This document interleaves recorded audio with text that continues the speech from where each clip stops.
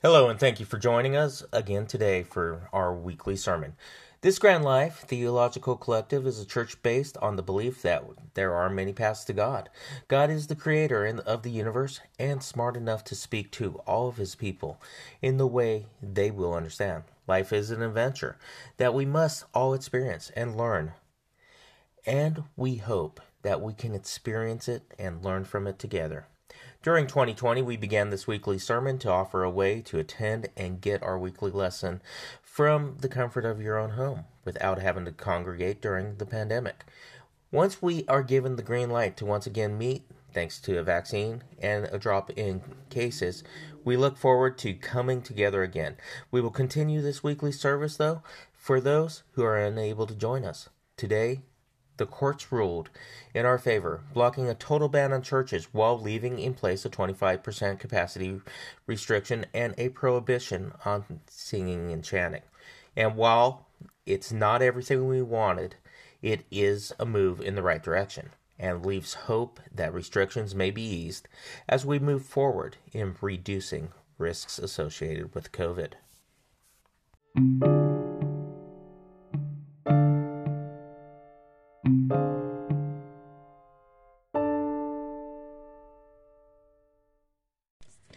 In life, there will be times that try our patience. I know there are in mine. There will be that person that cuts you off in traffic. There will be that person that takes 87,000 items into the express lane at the market when the sign clearly says 15 items or less.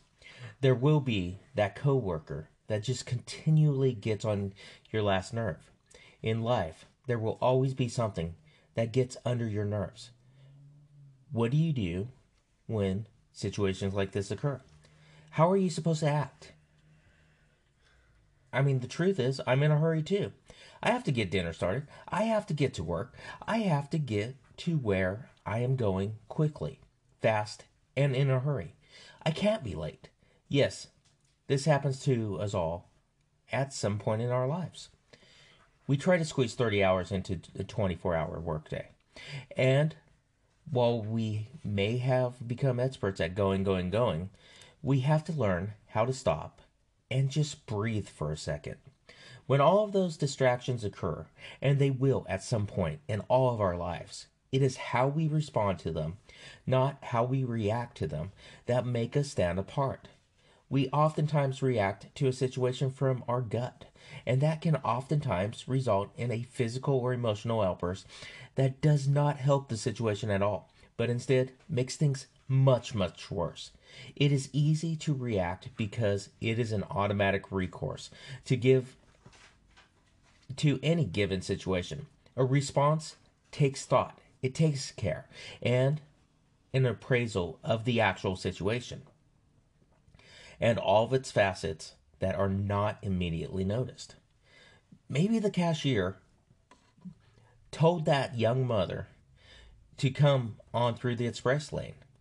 Maybe that coworker is going through something very difficult in their personal life that is spilling over into their professional life, an emotional response they can't get a hold of. Maybe the person that cut you off in traffic is speeding to the hospital to see their loved one who may not be around much longer. Or maybe they're taking someone to the hospital. Granted, not all of these scenarios might seem noteworthy, but to some, these are the most serious things they have ever gone through. It is life and death, and they simply are reacting themselves and not responding. When our child is running through the house and bumps the table, causing a glass to fall off and break, do we react by yelling at that child, telling them to stop running in the house? Sometimes. Unfortunately, yes, we do. But would a more thoughtful response be to make sure the child is not hurt, clean up the glass, and discuss what happened? Absolutely, without a doubt. Stopping to take a breath and thinking how to handle a situation is not always the easy thing to do. At times, it's the hardest thing to do. These are the times that will define us. These are the times that set us apart from the rest. How will you respond? Will you respond from fear or with love? Responding with fear means you worry about how it is affecting you. Responding with love, however, means that you are thinking of others and how situations affect us all. The choice to reject fear and choose love can feel like something that only applies to moments of crisis. When we're starting a new business, after we just saw a vehicle accident, or metaphorically preparing to climb Mount Everest. But in truth, the opportunity to choose love and reject fear presents itself in the smallest moments of life, and specifically in relationships with those closest to us. Love over fear is a choice every time someone tells us something about ourselves or has an experience of us that we don't want to hear. We hurt each other intentionally and unintentionally. That's a fact. It's a fact of life. Sometimes, if we're lucky, we discover that we hurt the other person when they come to us and share their pain, express their experience, and verbalize what we said or did that upset them. But often, unfortunately, we discover that we hurt others through a different avenue. That is, when they criticize us or tell us that they think is wrong with us. In these cases, we generally feel blamed or feel attacked, and as a result, it can be a lot more challenging to listen. Imagine the situation through their eyes, and often impossible to empathize with their pain. We have a tendency in these situations to strike back, to be on the attack, because the best defense is a good offense, right? Or, alternatively, defend ourselves and prove the other person wrong. It's a survival instinct, and indeed, it can feel as if our very survival is at stake, because emotionally and to some part mentally, it really is. What's at stake is not our physical survival, but the survival of our version of ourselves. The way we see ourselves, the way we want others to see us. The person we are being characterized or experienced as is not the person we think, or at least believe, ourselves to be. And so we try to protect the identity of the good self, the self who is innocent, the person not to blame for what is being accused. It's a healthy instinct to question accusations that feel unfair or unwarranted. It's also important to be able to set boundaries that prevent others' projections and deflections from landing on us. If you are being assigned intentions that don't belong to you, it's important to be clear about your truth. It's also healthy and necessary to protect yourself from pain that takes the form of emotional attack.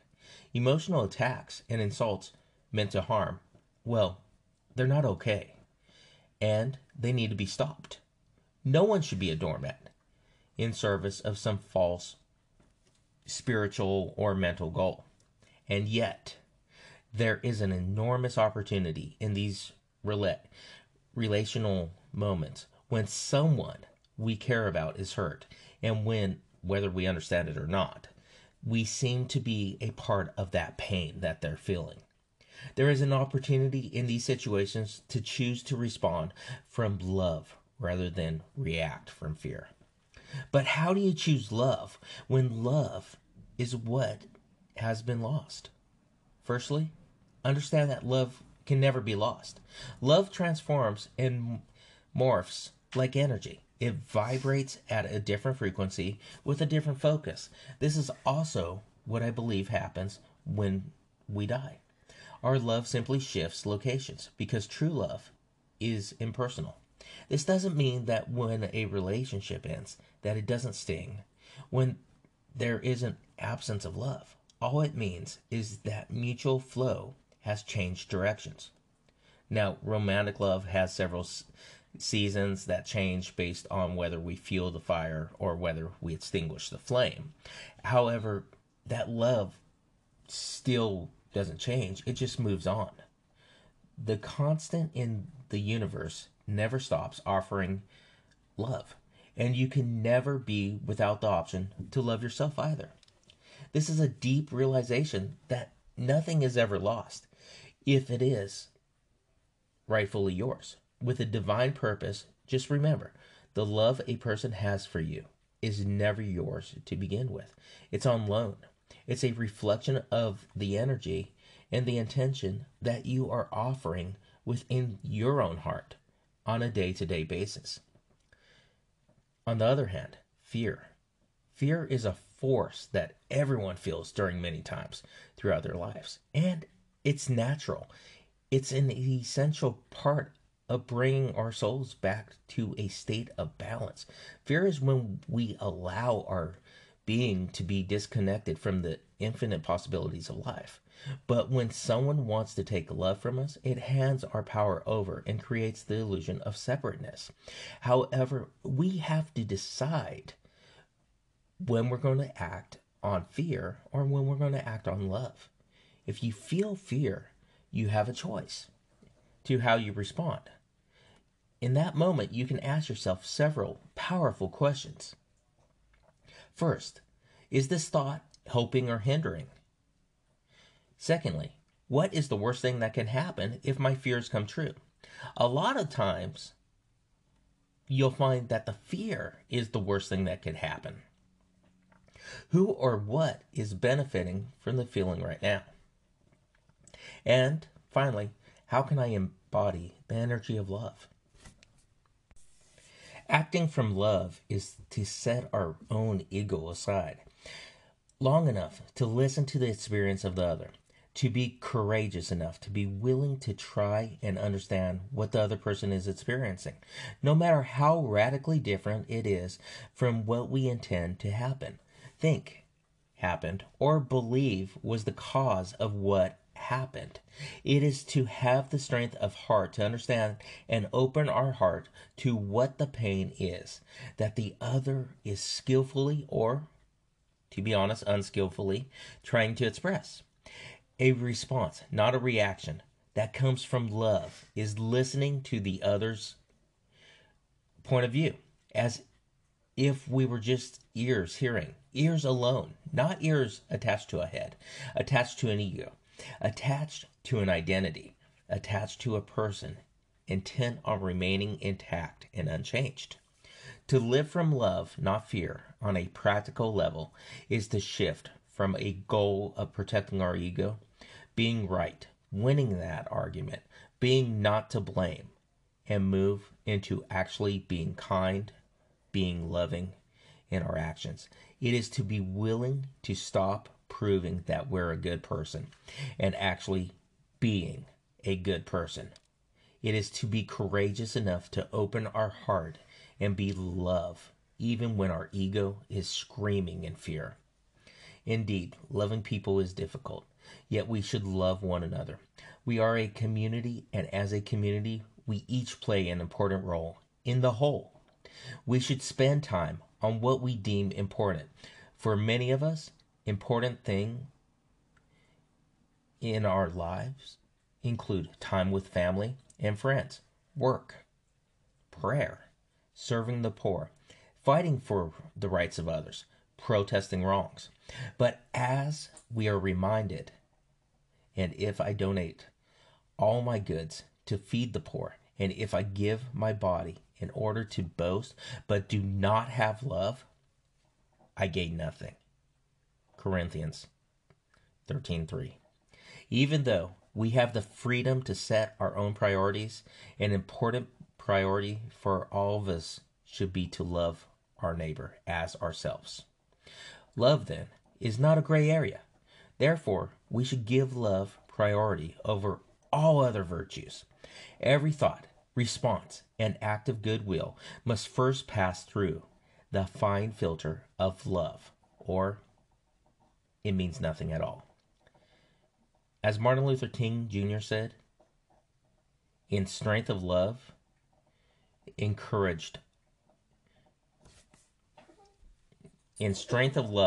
our responsibility is to discover the meaning of this command and seek passionately to live it out in our daily lives.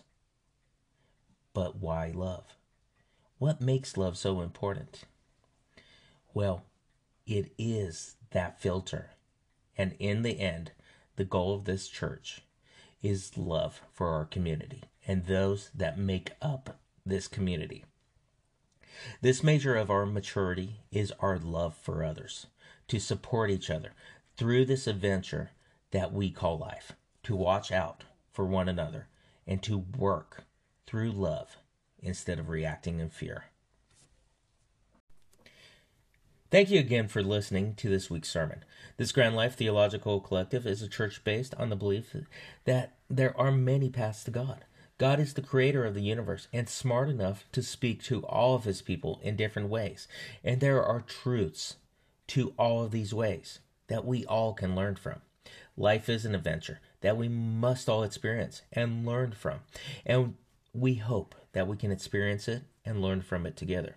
To find out more about us, please visit us at our Facebook page at This Grand Life Theology, or email us at thisgrandlifetheology@gmail.com. Remember, you can make your life and your world as grand as you want it to be.